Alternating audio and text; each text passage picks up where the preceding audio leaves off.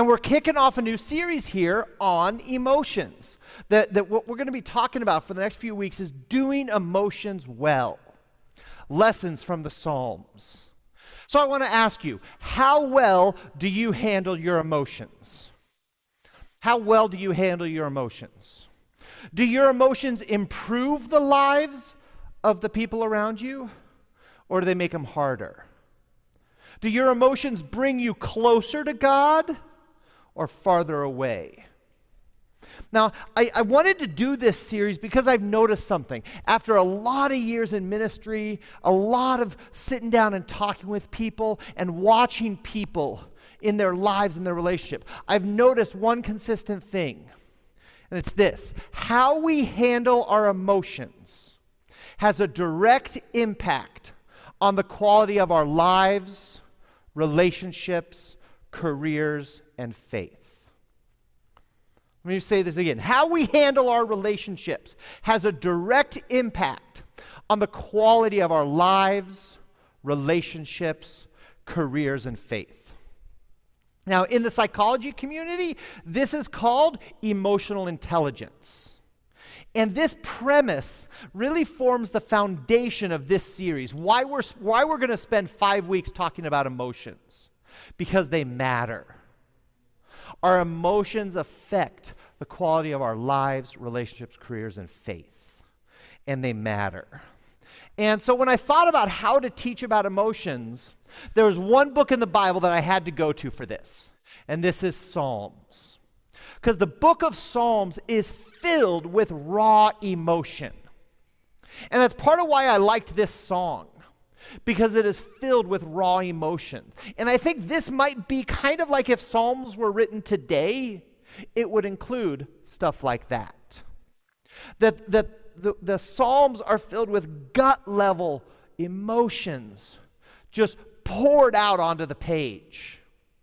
And so over the next 5 weeks, we're going to look at 5 core emotions, 5 foundational emotions: sadness, happiness, regret, anger, and fear. Now, these might sound familiar if you happen to watch a certain Disney movie in recent history, who, for copyright reasons, I can't say the name, but I will say the first word of the title is inside and the last word of the title is out. That movie is based on the psychological research of the core emotions.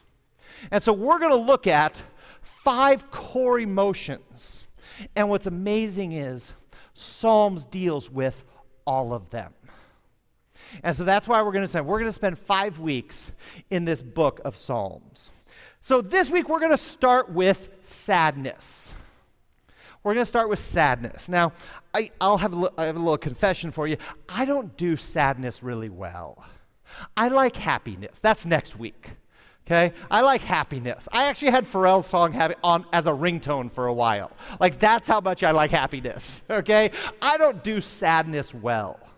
And this became painfully clear to me. I didn't really know this until a while back. About 7 years ago, my mom passed away from complications from a very significant surgery, and she didn't make it.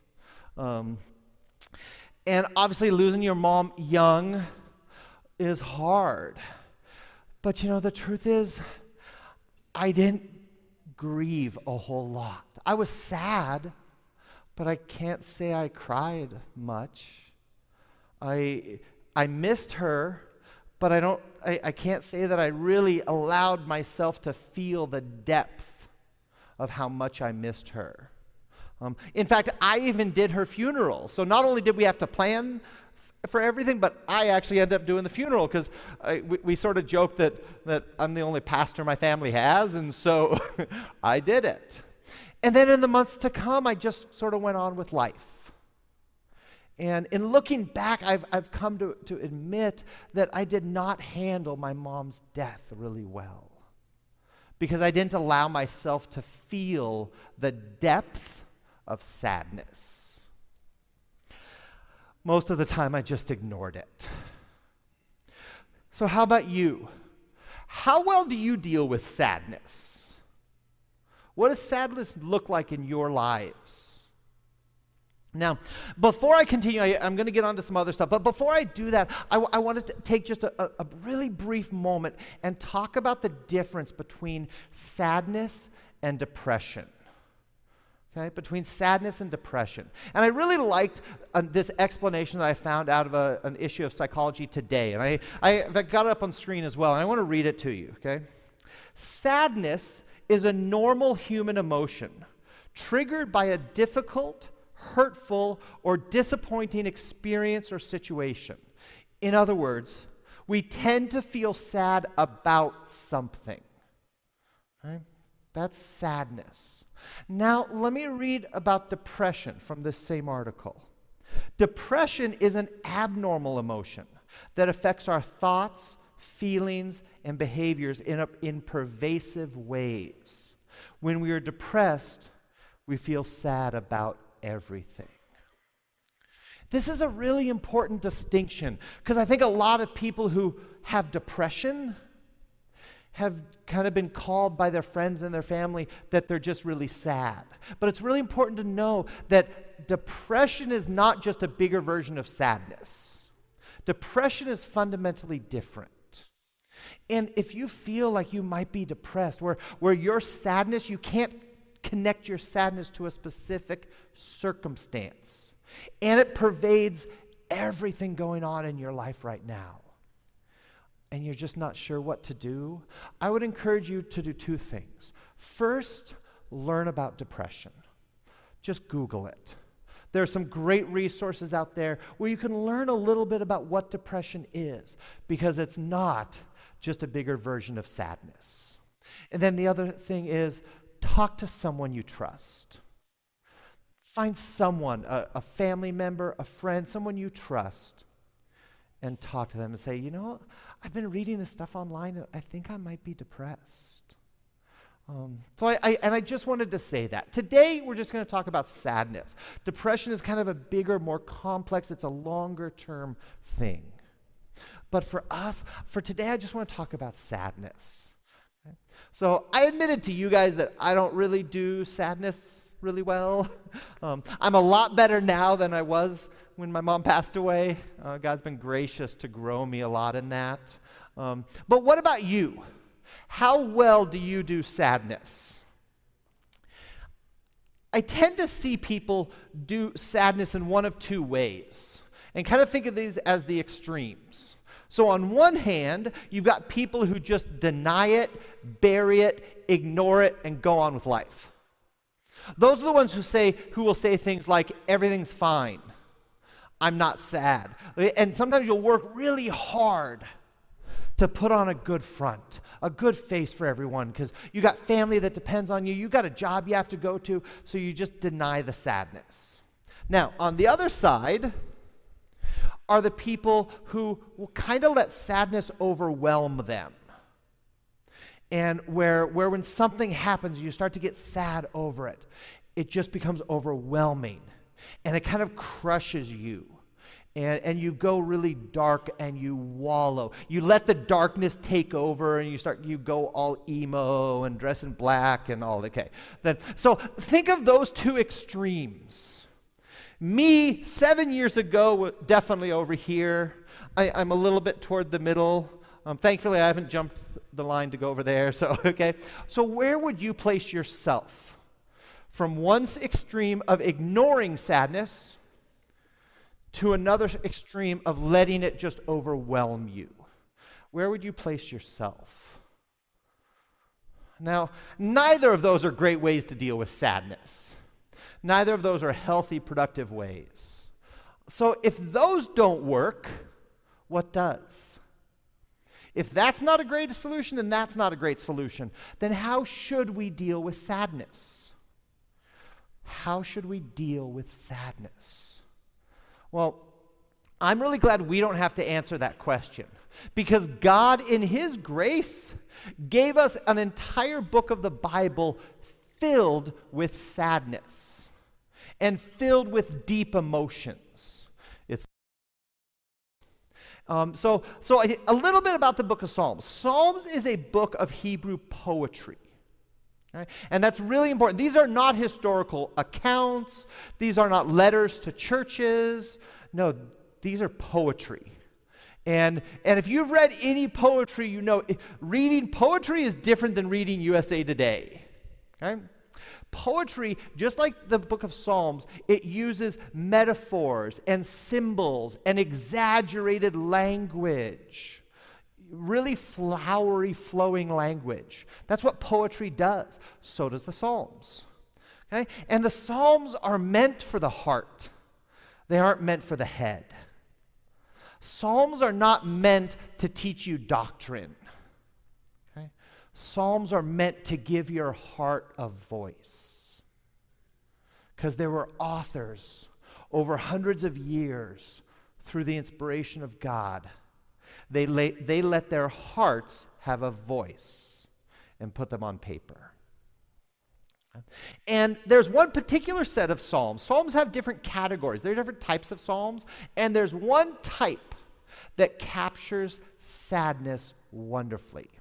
They're called lament psalms. That's kind of the official name of it, lament psalms. And in fact, they're the most common psalm in the entire book of Psalms. There are 150 chapters in the book of Psalms. 60 of them are classified under this category of lament psalms. In other words, 60 of them talk directly about sadness and sorrow. Right? So you think God's saying it's okay for us to talk about our sadness? I think so. I think so. And these lament psalms give us an incredible picture of how to do sadness well. My guess is in your life, you've got plenty of pictures about how to do sadness poorly. Plenty of models. But how about models of how to do sadness well? The Psalms gives us that, these lament psalms. So today we're going to actually look at a lament psalm. And I'm going to tell you a little bit about it. We're going to allow our hearts to enter the heart of this author of 2,500 years ago. Okay? And these lament psalms were typically written in times of illness, crisis, natural disaster, big, horrible things that happen in life. And some of you are in the middle of a big, horrible thing happening in life. And you need the lament psalms. Some of you are coming out of it. For some of you, it might be right around the corner. And you need the lament psalms. So today we're going to look at Psalm 13. Okay, if you'd like to follow along, you can pull out your phone, pull out your Bible. We're going to look at Psalm 13. It's a short psalm, just 6 verses, because I want to get you out of here in time for us to all go swimming. Okay, so it has this Psalm 13 has 3 sections in it, 3 sections, and we're going to look at each one because each one plays a critical role in how to do sadness well. So it's got 3 sections. We're going to look at the first section, and all lament psalms have similar sections in them. And they'll often start with what's called a complaint. So let's read this author's complaint. So this is Psalm 13, verse 1. How long, Lord? Will you forget me forever? How long will you hide your face from me? Can you hear the agony? How long, Lord? How long is this going to keep going on? And some of you are in a how long time right now. You might have even cried out that exact same thing. How long, Lord, is this thing going to keep going on in my life? You could hear the author's pain. You can hear his heart. How long, Lord? And so he complains to God. How long, Lord? And that's a really critical component of this section. He complains to God. Okay, let's continue. There's another verse in this complaint section. How long must I wrestle with my thoughts and day after day have sorrow in my heart? How long will my enemy triumph over me? Do you feel the ache? Do you feel the cry of his heart? Waiting day after day for resolution. Like, we don't know what the issue is, but there's clearly something going on, and it's been going on for a while. And another note about Psalms, notice this comment, how long will my enemy triumph over me? So one of the characteristics of Psalms is that the authors often use enemy as a metaphor. They personify something going on in their life as their enemy. So this doesn't necessarily, in fact, it likely does not mean an actual person with a sword. Okay? That the author, again, metaphorical language, is using this sense that there is an enemy against me right now. How long is this going to keep going on? Okay. So that complaint section here, it gives us the first of what I'm going to call the essentials for doing sadness well. There are three essentials from this psalm, the essentials of doing sadness well. Okay? And the first one that this starts with is complain to God. Complain to God. When things go bad, we tend to complain to everybody else except God. We go to our friends because we'll get a sympathetic ear. We go to our family members so we'll think they'll cut us some slack. We go and complain to anyone who will listen because we want someone to validate us. But the model in Psalms over and over and over again is, you know what? Go complain to God. And you know the little secret? Trust, he's big enough. He can handle it. He can handle your complaining. Okay? So that's the first essential to doing sadness well, is complain to God. Now, it doesn't mean you can't go out to for coffee with a friend. It doesn't mean you can't sit down and cry with a friend. No, that's not what this is about. But I think we're sometimes kind of afraid to complain to God because we have to keep our faith. Because what does that mean? We're like not a Christian now? Or like we don't believe in God? No, because you know what? Here's the amazing thing. If you didn't believe in God, you wouldn't complain to God. So in fact, complaining to God actually reaffirms your belief in him.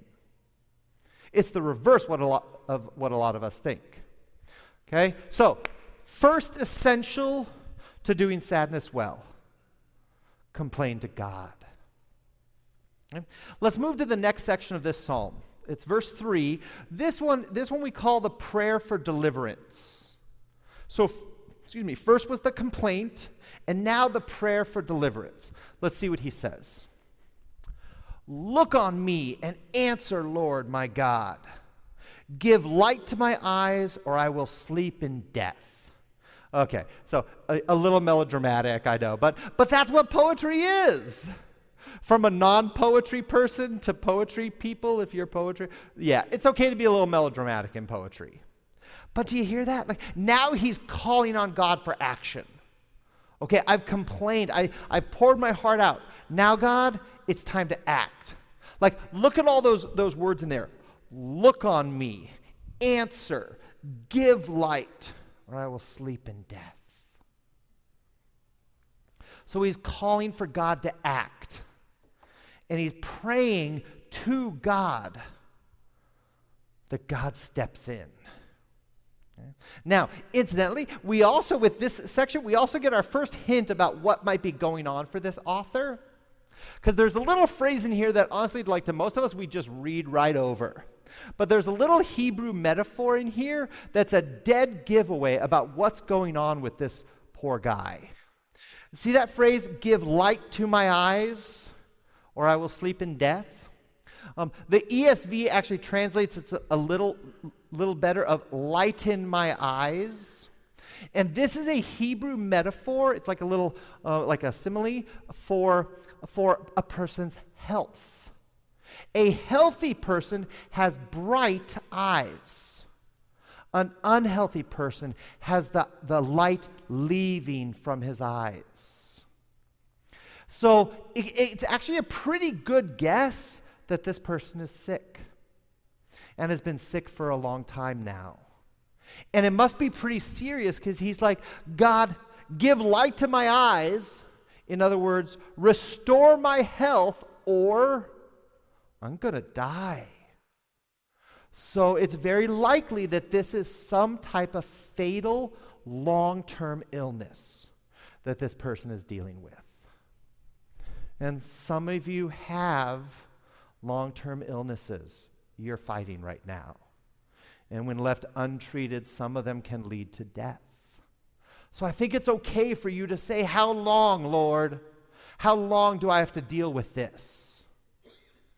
Now is your time to act. A prayer of deliverance, which basically means deliver me, get me out of this problem. So let's move on, because there's one more verse in the prayer of deliverance. Here it is. And my enemy will say, I have overcome him, and my foes will rejoice when I fall. Now here, there's that enemy language, and can you imagine personifying death? Big guy, pitch like sickle, black cape, and as he envisions death at his bed, rejoicing because he's going to die. So notice this personification of death as his enemy.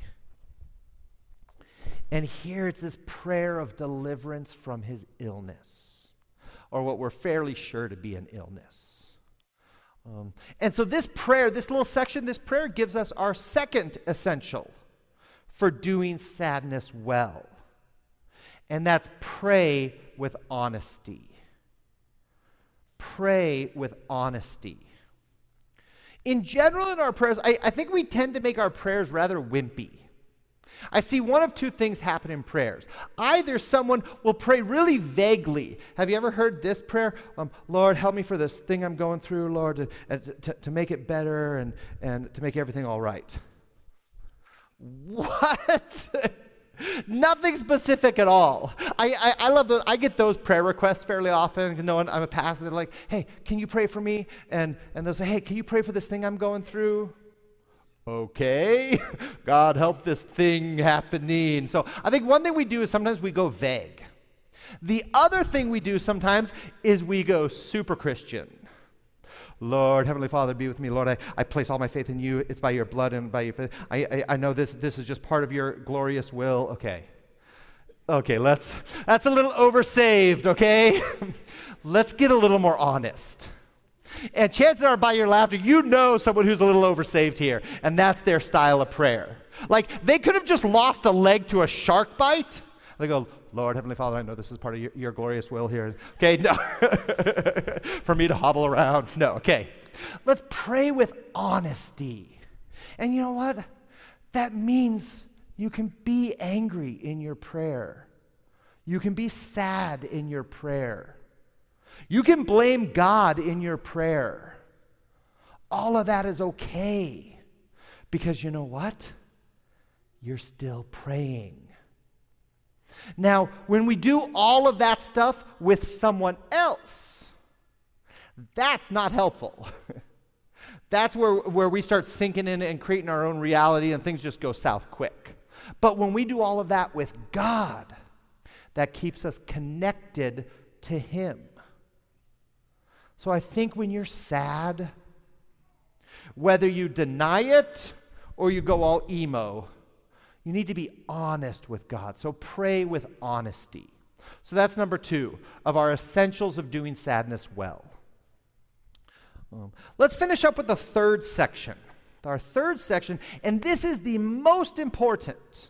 This is the most important of the whole thing. And out of those 60 lament psalms, every single one of them except one ends like this. Every single lament psalm except for one. That means 59 times authors end the same way. And it's with a statement of trust and praise. It's a statement of trust and praise. Okay? So listen to how the author finishes Psalm 13. but I trust in your unfailing love. He starts off, but I trust in your unfailing love. Okay, now here, I got to say, I love the word right there. This verse starts with, but. One of my favorite words in Scripture. If I ever write a book on interpreting Scripture, I'm going to call it, I Like Big Butts. And I cannot lie. You know why? Because but means God's coming in. But means I'm going to stand on what I believe. But means I believe I'm going to state my faith boldly and land my life on it. Every time you see a but in Scripture, look for God coming in big ways. And that's why I love it. And that's why this section starts with but. Because you know what? If we were to write this, I think a lot of us would rewrite this, then I will trust your name. Do this stuff for me, God. Heal me of my illness, then I will trust your name. That's not what the author does. Notice this but is saying, it's okay if you don't deliver me from this. So it's okay if I stay sick. It's okay if I even die, because I trust in your unfailing love. All right? That's why this is an amazing way to end a pretty miserable psalm. But I trust in your unfailing love. My heart rejoices in your salvation. I will sing of the Lord's praise, for he has been good to me. Can you imagine that? This is a guy who just moments ago said, God, if you do not heal me from my illness, I am going to die. And moments later, he can say, God, you have been good to me. Now, that is faith that is not dependent on circumstance. That is not a give and take faith from God. God, you kind of do things right by me, and then I'll trust you and I'll believe you and I'll be good and I'll go to church and do all those things I'm supposed to do. Nah, that's not what this is. This is regardless of the problem, I will praise you. And that gives us our third essential. Our third essential for doing sadness well. And that's trust in God's goodness. Trust in God's goodness. Because I think theologically speaking, when things go bad in our life, you know the first theological concept that usually goes? That God is good. Because if God is good, I wouldn't be sick. If God is good, I wouldn't be unemployed for a year. If God is good, my mom wouldn't have died. We make God's goodness conditional based on what happens around us. But this author does not. God's goodness stands despite what is happening in the world around us. And that's why this one is such a critical component of doing sadness well. You have got to trust God's goodness. Because no matter what is happening around you, God is still good. You might not understand it. He might not seem good, but he is still good. And the moment you let go of believing God's goodness, it's really easy to walk away, believe something else, abandon belief entirely. We cannot, particularly in times of sadness, we cannot abandon God's goodness. Complain, pray, trust. So I put it all together like this. Complaint filtered through prayer results in trust. Complaint filtered through prayer results in trust. when we don't put our complaints through prayer, that leads to anger. That leads to disbelief. That leads to resentment. But when we take our complaint and filter it through prayer, even angry prayer, but when we filter it through prayer, that leads to trust. And God is big enough for your complaints and your honesty. God is big enough for that. So remember the story of my mom?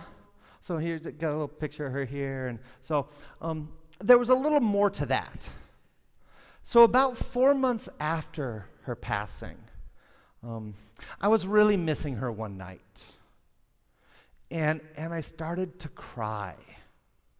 And I couldn't stop. And I'm not just like, I'm talking not just crying. I am talking blubbering, snot pouring crying. You know what I'm talking about? Where you're just a wreck. And it was the first time since she passed that I had cried to that extent. And I would have given anything to hear her voice again. So I started looking through photos and pulled up a few videos. None of that seemed to help. None of that helped. And I was starting to get tired. Like, snot flowing crying is pretty exhausting. I was getting tired. So I was wanting to go to bed. And I was getting ready for bed. A song came to mind. And if you're familiar with the song, it's Give Me Jesus. And for the sake of all of your ears, I won't sing it. But a few of the lyrics, give me Jesus. You can have all this world. Just give me Jesus. And I started singing that chorus over and over and over again. And I was praying that God would meet me in my sleep with something to say that he was there with me. And I fell asleep with Jesus' name on my lips. And you know, I'd love to say that I had a dream with Jesus sitting next to me in a field of daisies. Or I woke up with this overwhelming peace. But you know, all I woke up with was puffy eyes and a sore throat. All of that praying, all of that crying out to God didn't get me what I was crying out to God for. And in that moment, I had a decision to make. Was I going to base my view of God on what happened that night, his failure to meet me in the way I wanted to be met? Or was I going to continue on?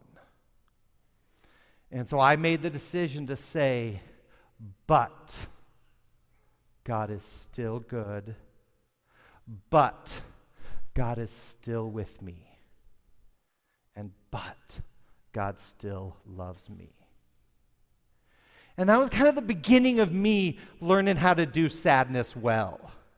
And it took God to sort of just wallop me into something that I never would have expected.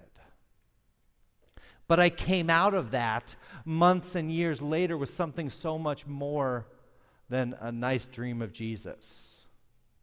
I came out with an understanding of how to be real with God, and how to be honest, and how to complain to God. Because remember, complaint filtered through prayer results in trust. And I believe that because I lived it over the course of about 10 hours. Complaint filtered through prayer results in trust.